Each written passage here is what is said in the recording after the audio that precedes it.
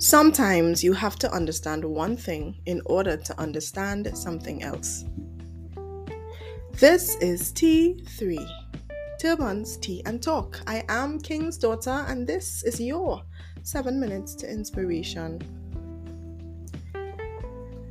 We're back another Tuesday for a 7-minute time span. Hopefully, we could stay within 7 minutes today. I promised you a do-over of a very special topic we started 3 weeks ago, and that is work ethic.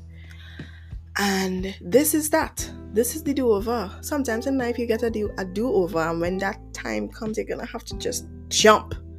Be prepared for when the jump opportunity flies at you and you just have to jump. So today is that day. Today we're talking work ethic. And if you listen to work ethic, then you would know why I'm doing this over. The audio was a hot mess. I didn't realize how off the levels were when I was recording, because I usually kind of screen the background noise so you all don't get much of what happens around me or in the rooms outside of the room I used to record. But this particular episode, it was horrible. So here we are. Because I know the information, at least some of it was lost, and this is too important a topic. And I'm going to start by saying why it's important. But before I go there, lady in the pink ombre outfit, you got it going on. Even your drink is pink. I want to know what you're drinking. What is that drink? Send me a DM. I need to make myself that. Whatever it is. I need to borrow your outfit too. So here we are. Work ethic is important because everybody works. Everybody's working on something. I am a designer and other things in the making, in the background. I don't expose all of that to you just yet, but what we discuss is what is connected to creativity, design, inspiration, and life by extension, because we're living, we're breathing. That's how we get to do what we were put here to do. So we work, and because we work, it's a beautiful thing to consider. Do we have the type of work ethic that we need? So again, I started by saying we gotta understand one thing in order to understand something else. If that is true, then the thing, at least one of the things we're going to consider understanding before we think of work ethic, is morals or principles, values. So a simple definition for a moral is a lesson that can be derived from an experience. So something happens to you, lady in pink, and you take the lesson that you learned and you carry that with you for the rest of your life. And that is, in essence, a moral applied. And so we're moving on to a principle. Now, of course, we like to use the word principle. I personally like to use the word principle. I think it's a beautiful word, right? And it is, in short, it is a general scientific theorem. Okay, no, I'm kidding with you guys. It's a fundamental truth. It's a fundamental truth. Let's leave it that simple. So of course, we're going to see why we needed to go there. We're going to see why we needed to go there. Of course, there are many, many, many approaches to work ethic. And I personally found a very simple set of definitions. I'm going to just choose one that I really liked. It's simple. It's a personal set of values. So your work ethic would come from those set of principles or morals that you decide will make you the worker you want to be. It's that simple. Right, so today we're looking at work ethic. In short, I found, of course, so many different articles and websites and books and so on, but we're just looking at something that everyone would kind of lean toward believing, and that is the Harvard Business Review. It's one of those places where you find really, really, really strong articles because their research papers are extensive. So we're looking at work ethic from the Harvard Business Review point of view. right? Of course, this in essence is speaking to the work environment, whatever working environment it might be, right? So we're saying that, yes, we understand that everybody has their own personal sense of work ethic. But of course, if I am a business owner and I have persons working under me, I have someone working with me, which I do, your personal work ethic should not interfere too much with your business work ethic, because it might call for something separate.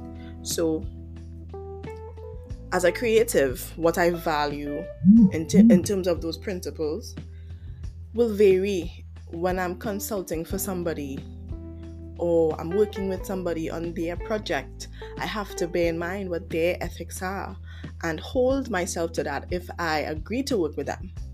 So we're talking about work ethic based on the Harvard Business Review, and now we're gonna jump over some things because, of course, like I said, we touched on it before, and I'm kind of condensing some of the points we made in that first introductory episode, and I'm gonna go straight to four qualities that exemplifies, so to speak, good work ethic. And the first I will go to is productivity.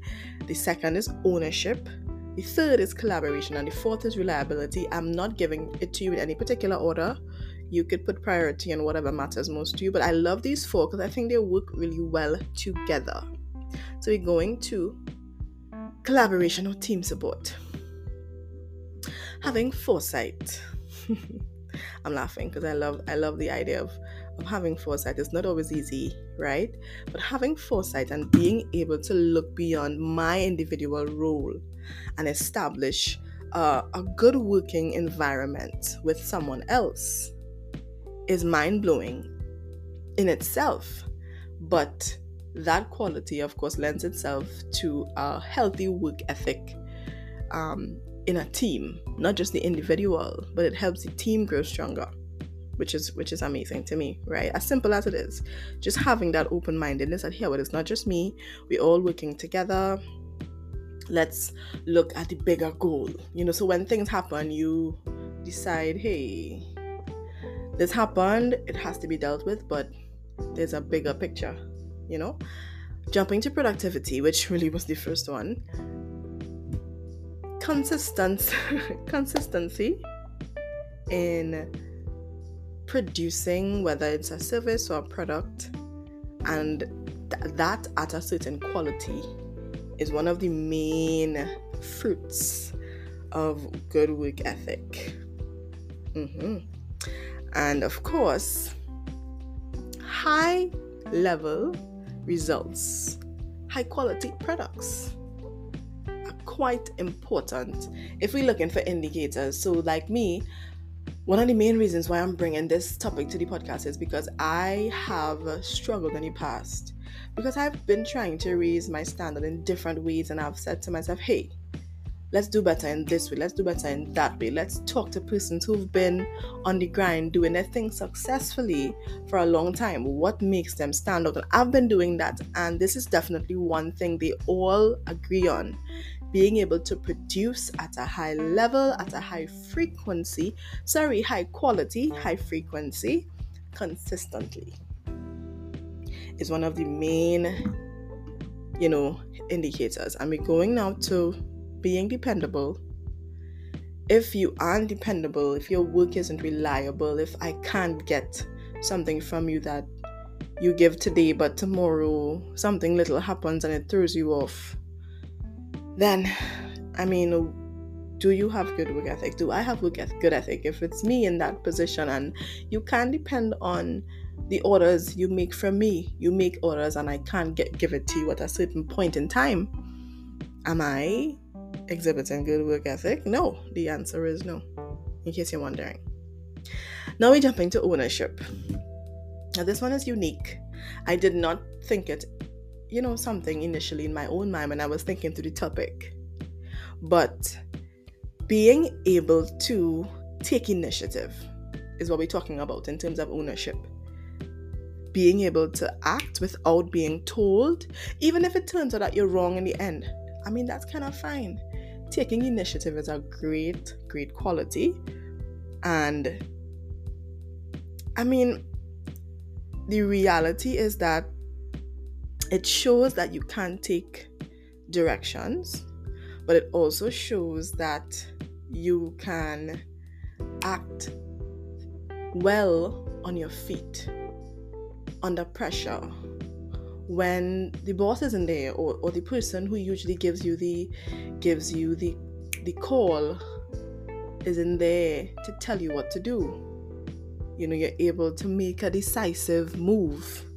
So specific to ownership, I think that this one is what I'm going to highlight and keep, at the forefront of my mind in this process. And of course, we are beyond 7 minutes. I just got excited, guys. Forgive me. We're almost at 11 minutes. But I'm going to stop there. And I'm sure I've made up for the terrible audio from the first introductory episode. I'm almost certain. But we're going to continue with work ethic. We have a few more in the work ethic series. So consider this episode 1. And that trash episode, it just might be deleted. I'm not sure. I like the idea of leaving some things open, from the standpoint of, ooh, this is bad.